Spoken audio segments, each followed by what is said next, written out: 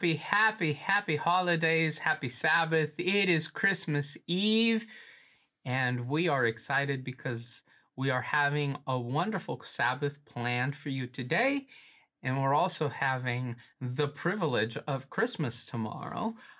Today is a really interesting lesson because we're talking about the judgment, and in the spirit of the season, I will tell you this. He's making a list. He's checking it twice. He's gonna find out who's naughty or nice. The lesson is coming. So let us pray. Jesus, thank you so much for your blessings. Thank you for your Christmas. Thank you for your love. Thank you for grace. Thank you for the promise of heaven. But above all, today, on this particular day, we want to thank you for your birth, for incarnation. And we pray, Lord, that the miracle of Christmas remain with us for the rest of the year, for we pray in Jesus' name, in your name. Amen. Joey, Christmas is here. What are you doing? Do you have any special holiday traditions? Yeah, actually from when our kids were younger, we wanted to have intentional Christmas traditions. So we have a few that we do. We open one present on Christmas Eve. We tell the Christmas story on Christmas morning. We have pajama photos that we do. Like there's different traditions. How about you? Do you have Christmas traditions? We do. So my family, so us four, we are Christmas morning people. Which means we do everything Christmas morning. My wife grew up, and her family's Christmas Eve. So Christmas Eve, we have this big dinner, presents, the whole family. And then Christmas morning is a much more intimate thing. We used to go skiing. Now, I don't know. I don't know what we'll do tomorrow. I am looking forward to some pancakes, though. Pancakes and Christmas go together like Christmas carols and Christmas. Kind of sad because after tomorrow there are no more carols, but we're going to enjoy Christmas music still for another 24 hours. Christmas pancakes. We've never done pancakes for Christmas. Maybe we should try that. So you need to try Christmas pancakes. Wow, that's awesome. Do you have any special toppings that you put them on them, or are they just pancakes? Nutella. I'm a Nutella guy. You gotta love Nutella. Nutella's Nutella, great. Banana, and whipped cream. Oof, Yeah. That's Christmas in the Mendez household. Yeah, hazelnut and chocolate. Can't beat those. Yeah. Unless you have Nutella. Joey, we're talking about a really interesting topic as it pertains to Christmas, because we're talking about the judgment, and I don't know how those two interplay with each other, but we're going to give it a go for the next 50 minutes here. And so thank you. Buckle up your seats. It's going to be a bumpy ride. Merry Christmas. Joey, what do we do with this judgment on Christmas Eve? I actually like the way that you framed it. There is a sense that Santa Claus, the tradition of Santa Claus, I don't know if it's an American tradition or a global tradition, but the tradition of Santa Claus is that there's judgment that happens, right? He, like you said, he checks his list, checks it twice to find out who's naughty or nice. That's judgment, right? And apparently only the nice kids get Christmas presents, and the naughty kids, I think they get coal in their stocking, a lump of coal in their stocking. So there's an element of judgment that goes into Santa Claus, and there's also something that the lesson brings out from the very beginning, this idea that judgment is not just retribution, it's not just condemnation, but it's also good news for people who pass the judgment. So if you're in the nice category, then Christmas is a great day. If you're in the naughty category, well, Christmas is not as fun. Not as fun. But I think the other thing that the lesson does, and I think we've talked about this a lot, so we won't belabor the point, is that ultimately judgment isn't contingent on us. And I think that's the one difference with the Christmas story, right? Because when it comes to the Christmas story, or the Christmas tradition, like you were talking about, I do have quite a bit of leverage as to what kind of behavior I have during the year that is going to ensure that I'm on the nice list.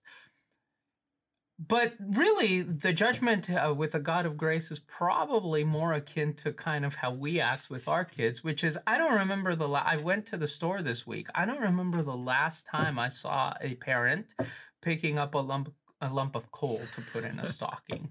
So, as the Bible says, if we give good gifts if we parents give good gifts to our children, how much more uh, the Father in heaven will give to us. But I do think that the Scripture talks about judgment, and so we cannot simply sidestep that issue. I think judgment is ultimately necessary if you have a God who stands on the side of those who are being hurt. I do think, though, that we've often linked judgment with people. And so what I think a better place that I find myself now as I get older and a bit more mature is that throughout Scripture, what is being judged aren't people. What is being judged is a particular way of life, a particular series of actions, a particular worldview, to borrow a term from last week's lesson. That's ultimately what's being judged. In the book of Revelation, if we jump all the way to the end of the story where judgment materializes, what is cast into the lake of fire are these symbols, right? The beast and the false prophet. It's these symbols that represent an alternative view of reality. And so what is being judged really is this alternative view of reality that is exploitative, and God has to say something against that, lest God be complicit in that. That's true. I mean, anybody who's been a parent before, or if you've been a boss before, if you don't address bad behaviors, if you don't address an unhealthy way, an unhealthy culture, an unhealthy way of living, then it's just going to perpetuate, right? So you have to address these things. Otherwise, you're giving permission for those things to continue. And what you seem to be saying is judgment is God's way of saying this and no further. This, I love you, but I can't condone this way of living. Right.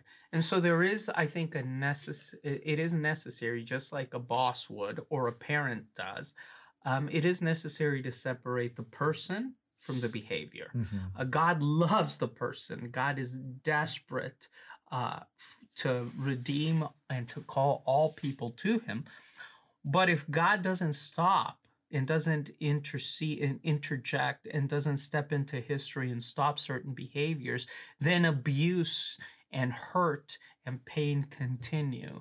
And a God that is just cannot allow those things to go further. Yeah, it's true. And if you've ever been on the other side of that and had a boss or a parent or a teacher who was overly permissive, right? Who didn't address these types of situations, it's a struggle, right, for you, because you want someone to be able to speak up and say, no, this is wrong. This cannot continue. The other side that I see you bringing out is it's hard for us to often in those scenarios to take the person out of the behavior. And so whether it's us who are being addressed or if it's us addressing other people, we have a tendency as humans to personalize things, to personalize the situation. So not just talking about a bad behavior, but saying that they are bad people, right? And that's when we get into a trouble space, when either we're receiving feedback and then we think, oh, that means because they're saying this about me, that means that I'm a bad person, or they think that I'm a bad person, when that's not the issue at all. The issue is more about the behavior and about a way of seeing things than it is about the identity of the person themselves.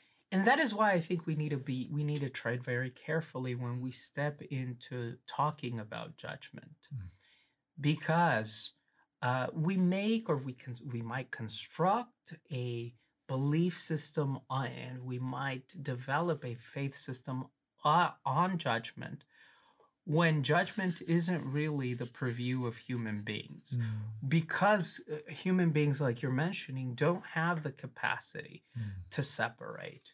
It's very difficult for us to not confabulate the person and the behavior.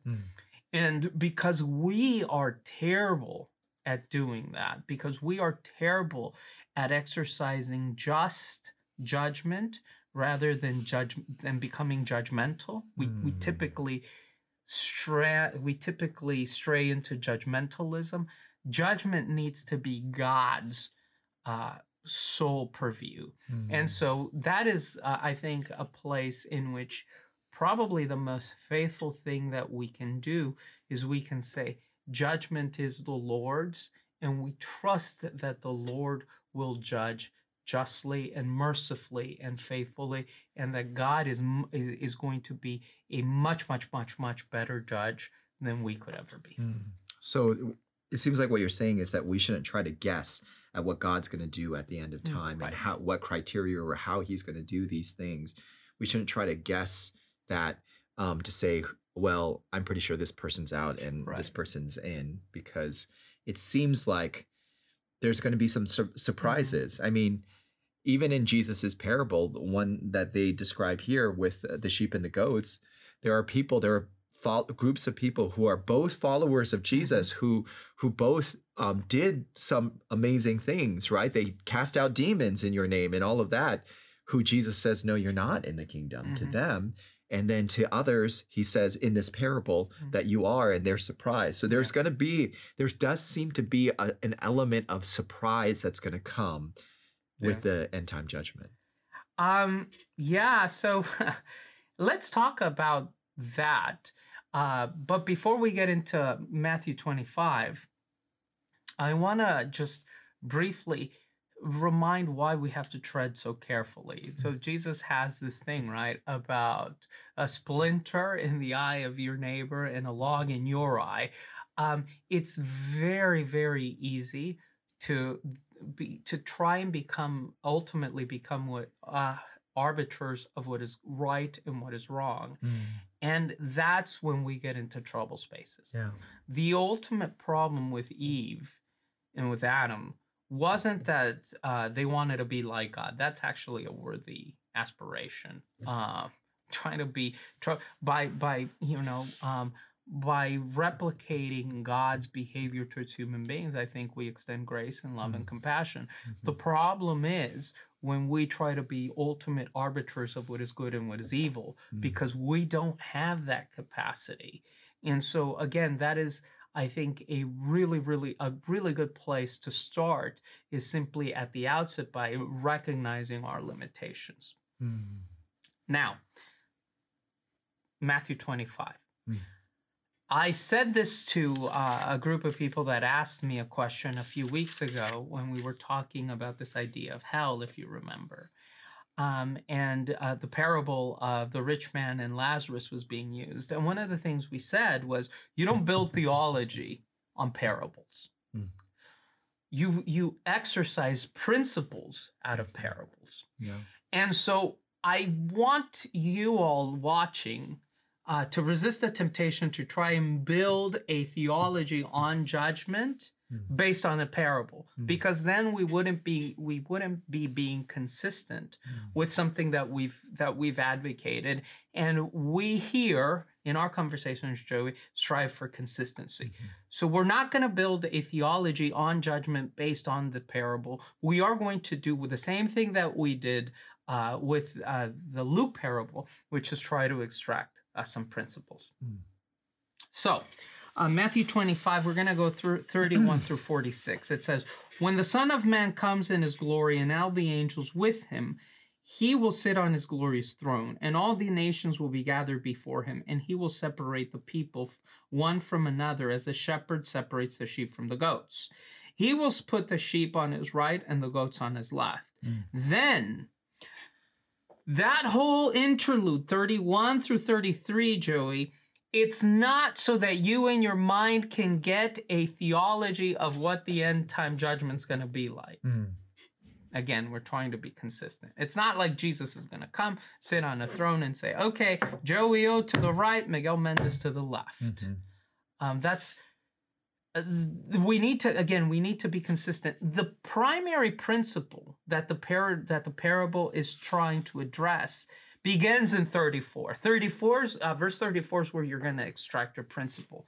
Then, and that's if you remember your your biblical Greek, first year biblical Greek, that construction, the then, is really, really important because it's kind of like in the original language, it punctuates. Then the king will say to those on the right, "Come, you who are blessed by my Father, take your inheritance. The kingdom prepared for you since the creation of the world. For I was hungry and gave you something to eat. I was thirsty and you gave me something to drink. I was a stranger and you invited me in. I needed clothes and you clothed me. I was sick and you looked after me. I was in prison and you came to visit me." So is the parable really about the judgment, or is the parable about how sheep are supposed to behave? Yeah, that's a great point. That it seems like the identity of the people of God is part of that identity is our care that we show for others, right? The love and the care that we show for others. And again, building on our conversation from the previous week, that is a meta narrative of Scripture, right? That is a part of that overarching theme of Scripture of love for others, especially those who are in need, especially those who are who may not have the same resources that we have, right? Care for the widows, for the orphans, for the foreigners, those who are on the outskirts of society, that we should reach out and care for them. So what I hear you saying is that maybe it's not going to work out this way. Maybe it's not going to be. I mean, it's we don't know exactly how things are going to play out. We may not even, the Scripture is not necessarily even about who's in the kingdom of heaven or who's out of the kingdom of heaven. It really has to do with, if you want to be identified with me, this is how you live. And again, we do that because we have to be consistent. Now, some people even within our own faith tradition will say no to the story of the rich man and Lazarus. That's allegorical. But then we'll take Matthew 25 and say, no, this is literal. This is how it's going to be. And then you have to answer how the parable ends. He will reply, he will reply, "Truly, I tell you, whatever you did not do for one of the least of these, you did not do it for me. Then they will go away to eternal punishment, but the righteous to eternal life." And you're like, well, and then we start doing these theological gymnastics, right? Well, he doesn't mean eternal in the way we believe eternal. He means eternal until it is consumed, and such and such and such. But we got into this problem because we're not being consistent. This is not, if we're going to take parables as giving us principles, then the question isn't what is the parable. The parable's not trying to paint a picture. The parable's trying to describe a principle. And I think you've kind of started teasing out what the principle is. How do sheep behave? How do followers of Christ live their lives?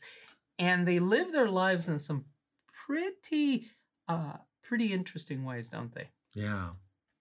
It is interesting, though, that the identity of the sheep, though, in this passage, and this is something that the lesson seems to allude to too, that the identity of the sheep in this passage is based on how they treat others, right? How they love or they don't love others, right?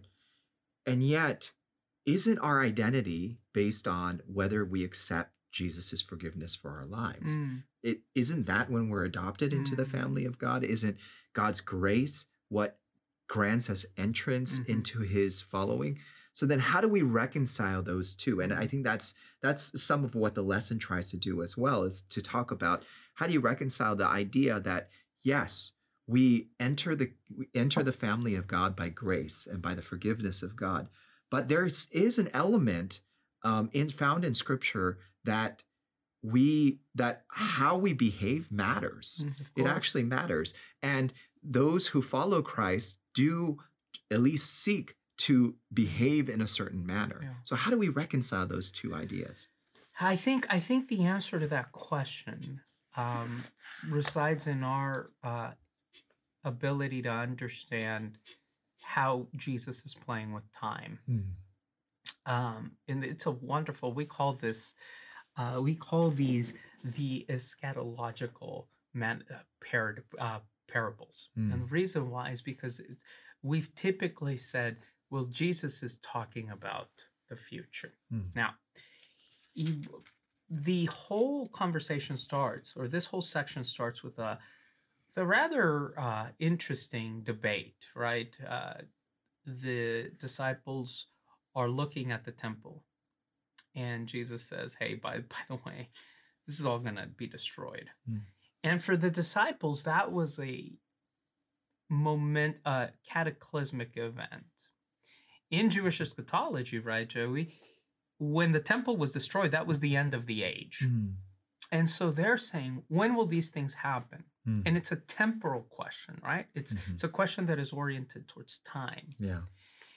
And Jesus answers this temporal question not by pushing them to look into the future, but by forcing them to grapple with the present. I think that goes really, really long and far in helping us explain kind of that dichotomy that you're mentioning. If you understand judgment as a future-oriented event, then you cannot say that your behavior matters as it pertains to how you will be judged, right? Because grace is the ultimate equalizer. So I believe that as it pertains to judgment eschatologically, the answer is grace. But Jesus isn't talking about judgment eschatologically in these parables, is he? He's talking about judgment presently. And so judgment isn't just something that we wait for. Judgment is something that is occurring at the present time. And it is in this present iteration of the judgment that behavior matters. Judgment in the future, God's got that covered by grace. Judgment in the present, I've got to do something because I have the capacity to impact this world, these circumstances, this situation with my behavior. And I think that's what Jesus is struggling to show the disciples.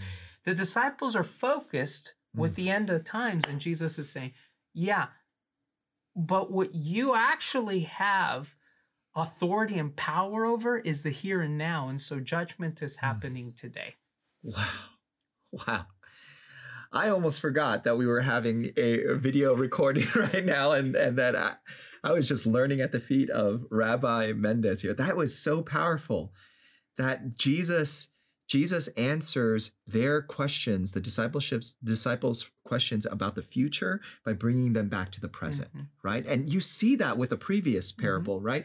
With the parable of the 10 virgins, because what he's telling them is how you're living right now actually matters. Like being prepared now, because you don't know when the end's going to come. Don't be so fixated on the end and what's happening in the end. Focus on the here and now in that parable, and then he moves to this parable, and he does that with the parable of the talents, right? You don't know when the owner is going to come back, so you prepare right now. Be diligent with whatever talents you have right now, and then he talks about the sheep and goats, and he says, "This is what it means to be prepared. This is what it means to use your talents well. Love those in need."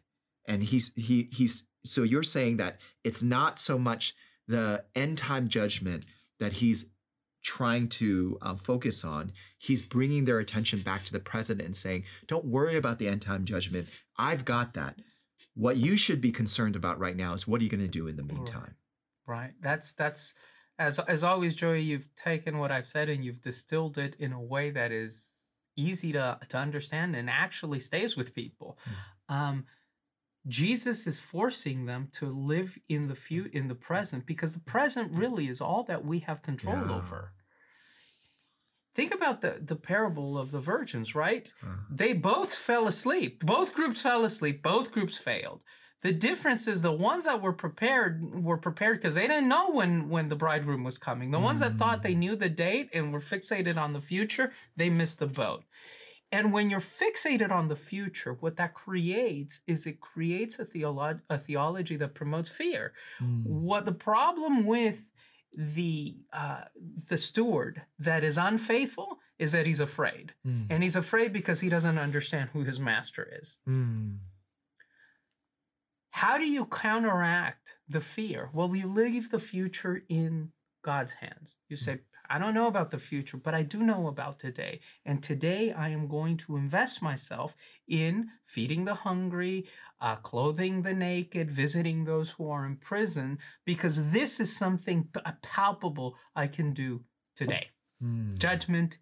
And it kind of tracks, right, with Jesus's earthly ministry. Mm. Today salvation has come to this house. Yeah. Today, isn't that just another way of saying today judgment has come to this house? Mm. You have been measured on the scales and you have been found wanting, or you have been found to pass, because this is what we get. We get today. Yeah. This idea of ongoing judgment, but not judgment as in, are you in and out of heaven ultimately, but are you living as a part of the family of God? Wow. So what if then the judgment, that's a different paradigm completely that you've proposed. But it's a paradigm that is in line with Scripture. Mm. What if judgment then isn't something that happens at the end in order to determine where you stand? Mm. What if judgment is something that is happening now, because you're not in and out of heaven, you're in and out of the family of God? Wow. I mean, you're saying wow, but that's your paradigm. I don't know if that's exactly what I was saying, but that was powerful, actually. Wow. Yeah. Are you, because, and this is not to say that we have to be unsure about our standing with God. Like, if you're Correct. behaving this way, then you're all of a sudden God doesn't accept you, because God, I mean, it's clear throughout Scripture that God wants us in his family, Right. that we are adopted into his family, that even when we mess up, we're a part of the family of God. So that it's not so much that, it's are we living up to the family name, Mhm. right? Are we living up to what God, are we a part of God's plan for our lives, a part of the amazing things he's doing in this world? Are we doing that? And again, it doesn't have to do with ultimately whether we're going to be in heaven or not. It doesn't, that seems to be what's clear from how you've clarified these parables to us, because again, Jesus is not, despite the fact that they're eschatological parables that talk about the end times, they're not really about the end times. They're about the present, right? So it's not ultimately about whether we're going to get into heaven or not. Although you understand why the disciples were obsessed with that and why we're always obsessed with that. It's really about, are we living up to the name that Jesus has called us to live up to? I like that new paradigm that you're proposing. I even like your way of just defining it and describing it much better than what I tried to do a minute ago. And that is when you said, it's not that we're in or out of God's family. It's that we're living up to or not living up to the family name. Because ultimately, perception is reality. So this other parable, probably the most famous parable of them all, comes to mind, right? You have Luke tell the story about a father and two sons. And the youngest son says, "Father, give me my piece of the inheritance." Now, I am sure that when this young son is walking out of his father's house, everybody recognizes him as the son. That idea that he is his father's son is not debatable. He carries his last name, and it's visible to everyone. Do you think anyone would have believed this guy if you would have seen him several years later as he's tempted to eat the food that has been given to the pigs and covered in filth? Do you think anyone would have believed that he is his father's son, that he carries his family's name? Do you think now his status in the eyes of the father hadn't changed, but his reality had? Nobody is going to perceive this man as being part of his father's family, because he has fallen because his behavior has been so completely opposite what his father had intended for him, that even if his father seems to view him in the same way, his reality is completely different from that. Yeah. Like, who would believe that the son of a rich, wealthy landowner Mm, would be sleeping and living and eating the food of pigs, mhm, right? Like, who would ever, which was revolting in the minds of the Jews, mhm, right? Pigs were like unclean mhm, animals.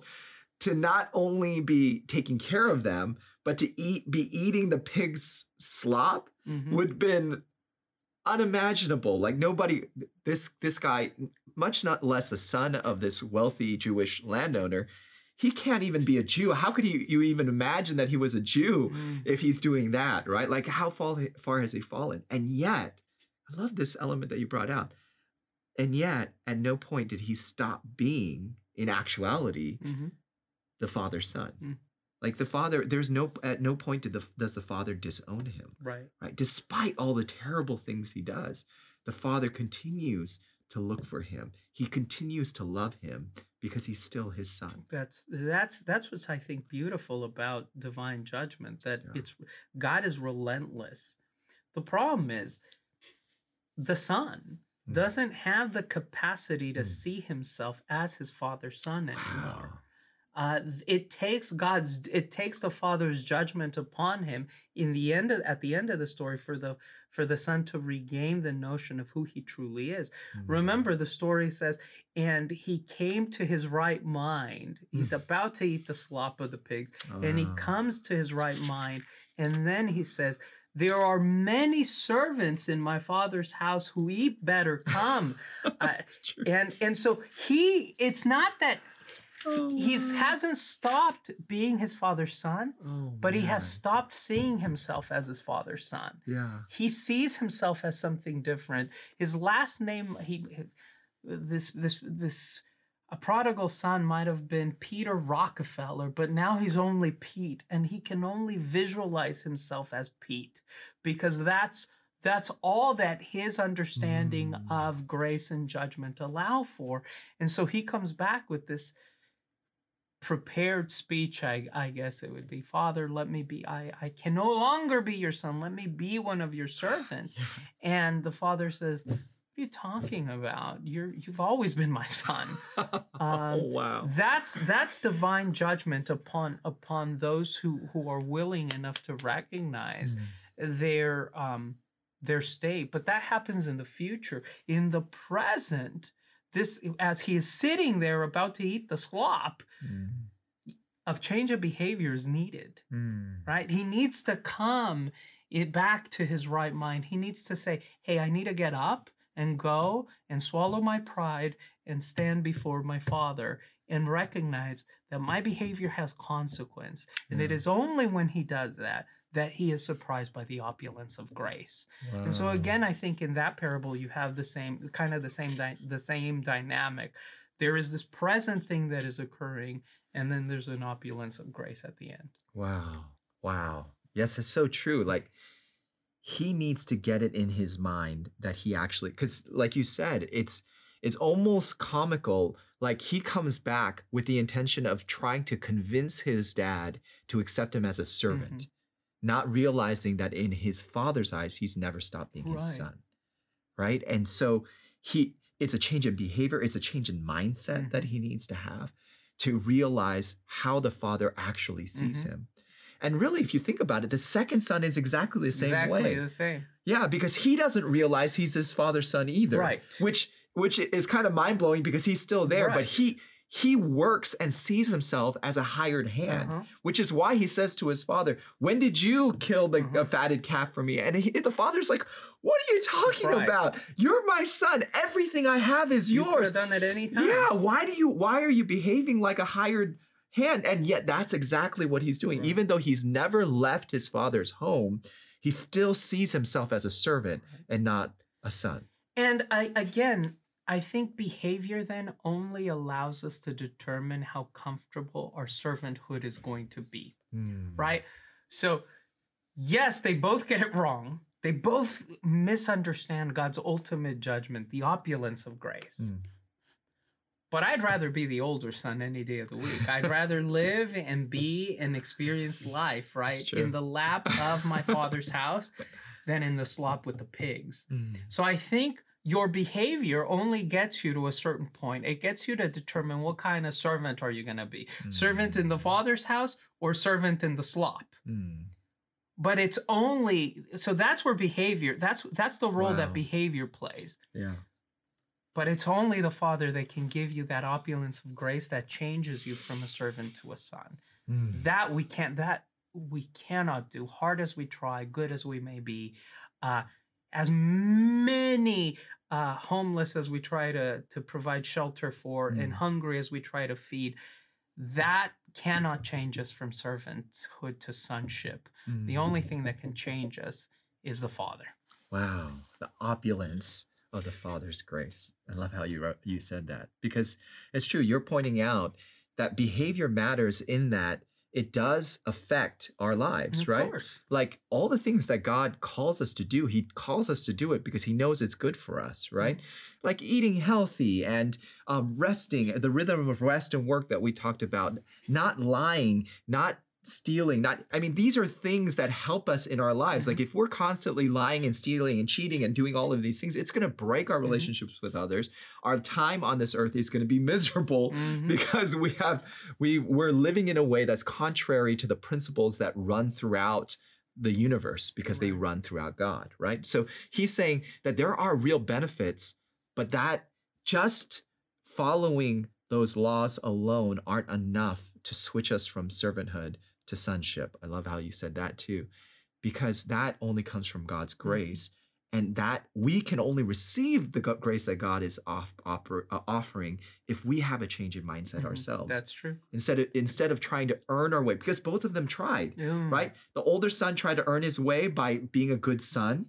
The younger son tries to earn his way by trying to convince his father that he's worth giving this second chance to. And for the father, he says to both of them, don't you realize, even before you wanted it, I was offering it to you. You've never stopped being my son. Wow. The opulence of the Father's grace. And I think doesn't that make you then approach, well, it makes you, I think, have a completely different approach to judgment, both present and the judgment that is to come. God has proclaimed us as redeemed. God has purchased. We talked last week, right, about the passage in Corinthians. Don't you know that you have been purchased for a price? God has declared you already. He has placed the robe on you and has placed a signet ring on your finger. The real tragedy, I think, is that we still, with that purple robe and that signet ring, want to play in the slop. And it makes no sense. And I think that's the great tragedy, that judgment ultimately isn't God's meting out punishment. Judgment is end time judgment now is God's ultimate act of disclosing or uncovering the foolishness, the irrationality, how ludicrous it is that you are dressed in a robe and with a signet ring in your hand and want to eat the slop of the pigs. Yeah, that imagery is comical, right? Like, imagine being dressed. I guess the male equivalent is you're in like Prada tuxedo or something. I don't know. And you're all dressed to go to this banquet, and instead you decide to roll around with pigs in the mud. Like, why? And there's a table. There's a table right next to you with like a 7-course meal that is laid out. And you're going to choose to eat slop and roll with pigs. And it's comical, it's irrational, it's truly tragic. And so I think that's the thing that we guard, that we call one another to guard against. Because too often we want to believe that ultimately we are in control. Mm. And I think this parable that Jesus is telling in Matthew 25 is also about control. Um, Lord, um, yeah, there's this wonderful question that the righteous answered. Lord, when did we see you hungry? Mm. And the king replies, "Truly I tell you, whatever you did for one of these, the least of my brothers and sisters, you did to me." Then, and this is the tragic part. Then he will say to those on his left, "Depart from me, you are accursed into the eternal fire." Remember, we're trying to conjure up principles, not pictures. For I was hungry, and you gave me nothing to eat. I was thirsty, and you gave me nothing to drink. I was a stranger, and you did not invite me in. I needed clothes, and you did not clothe me. I was sick, and you did not visit me. Mm. And they are going to say, well, when did we see that happening? And God is saying, man, the problem here with these people is that they're rolling in the mud because they don't understand grace. Mm. See, when I've experienced, and there's that other wonderful paradigm where the wonderful parable where Jesus is trying to illustrate this very point and says, look, there's two people, they owe a bunch of money. Mm. One, right, is forgiven this enormous, incredible amount that it would have taken his whole lifetime and the lifetime of his children, his children's children to repay. And then somebody owed him $20. Mm-hmm. And the person was forgiven this enormous amount, but he didn't understand grace. Mm. And his inability to understand grace Wow. was then lived out in his relationship with other people. And that's, I think, the real tragedy in the parable in Matthew 25. And that's the tragedy in the parable of the prodigal son. Our inability to understand how much grace has been exacted upon us then causes us and is lived out in our behaviors towards other people. Yeah. And even how God goes about, well, how we think God will go about the end time judgment shows how God sees us. I mean, the fact, we talk about this millennial judgment where in Revelation, it uses the imagery of the righteous being on thrones, and we interpret that as being that we're given the opportunity to judge, right? We're given the opportunity to judge and have our questions answered about why God made the choices he made, and ultimately we'll come up to the decision, wow, God, you did everything right, right?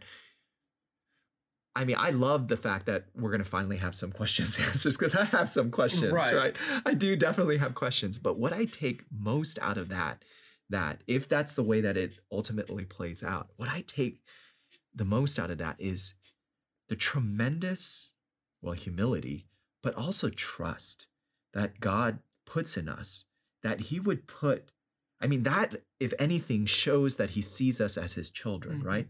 That he would allow us to judge his actions and his decisions and to really open the book to us, right? Sometimes I'm not even willing to let my kids do that, right? Because they'll ask me like, Dad, why are you doing this? And I'll say, well, we're doing that because I said so, right? And that's pretty much me shutting the door and saying, I don't want to open my books and my whole thought process.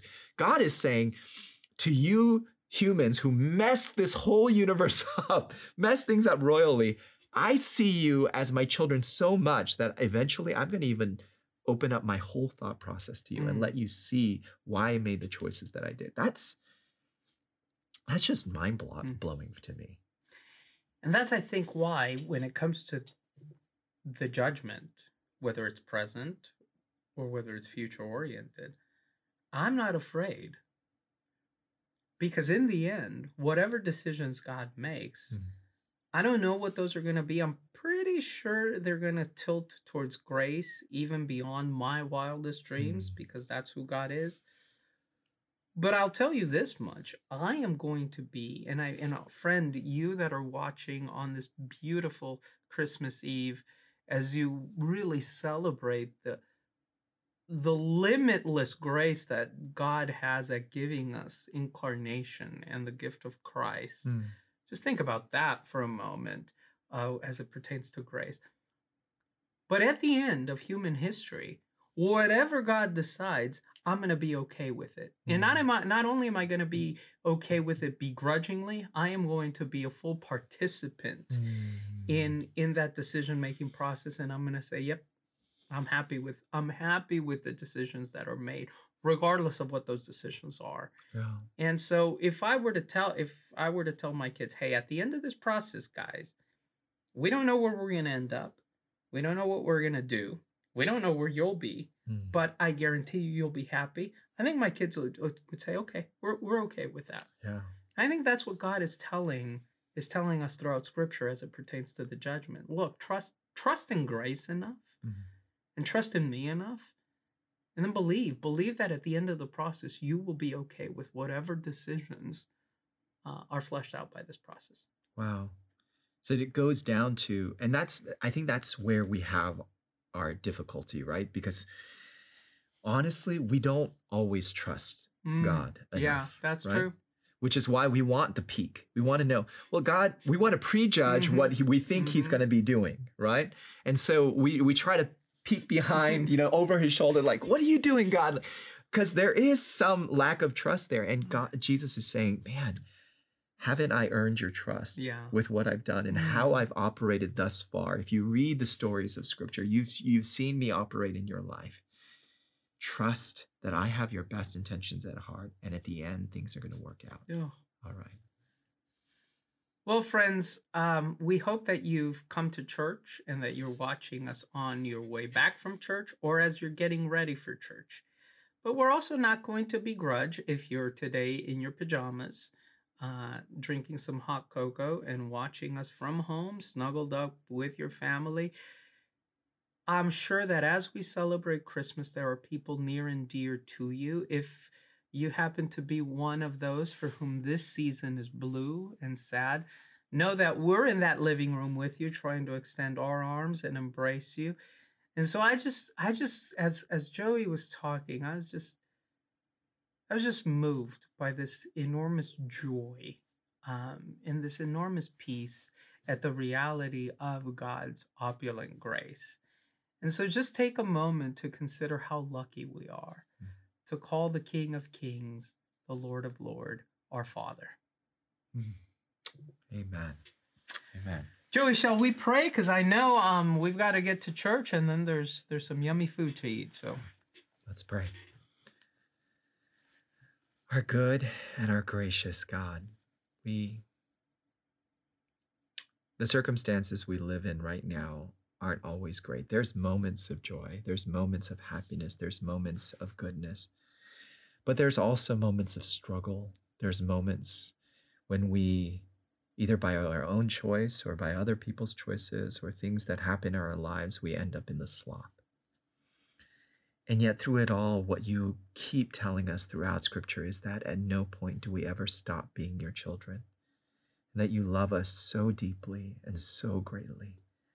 So Lord, whether this season is a time of joy, it's a time of grieving, a time of mourning for what is lost, we ask that you remind us that we are your children, and in the end, we can trust that things will work out right. This is our prayer in Jesus' name. Amen. Friends, we have then nothing more to tell you except may you have a wonderful Christmas. May it be brightened by the light of that babe born in a manger. And please join us next week as we close not only this quarter, but this year.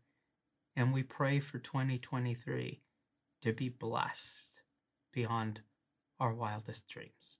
May God richly bless you and Merry Christmas.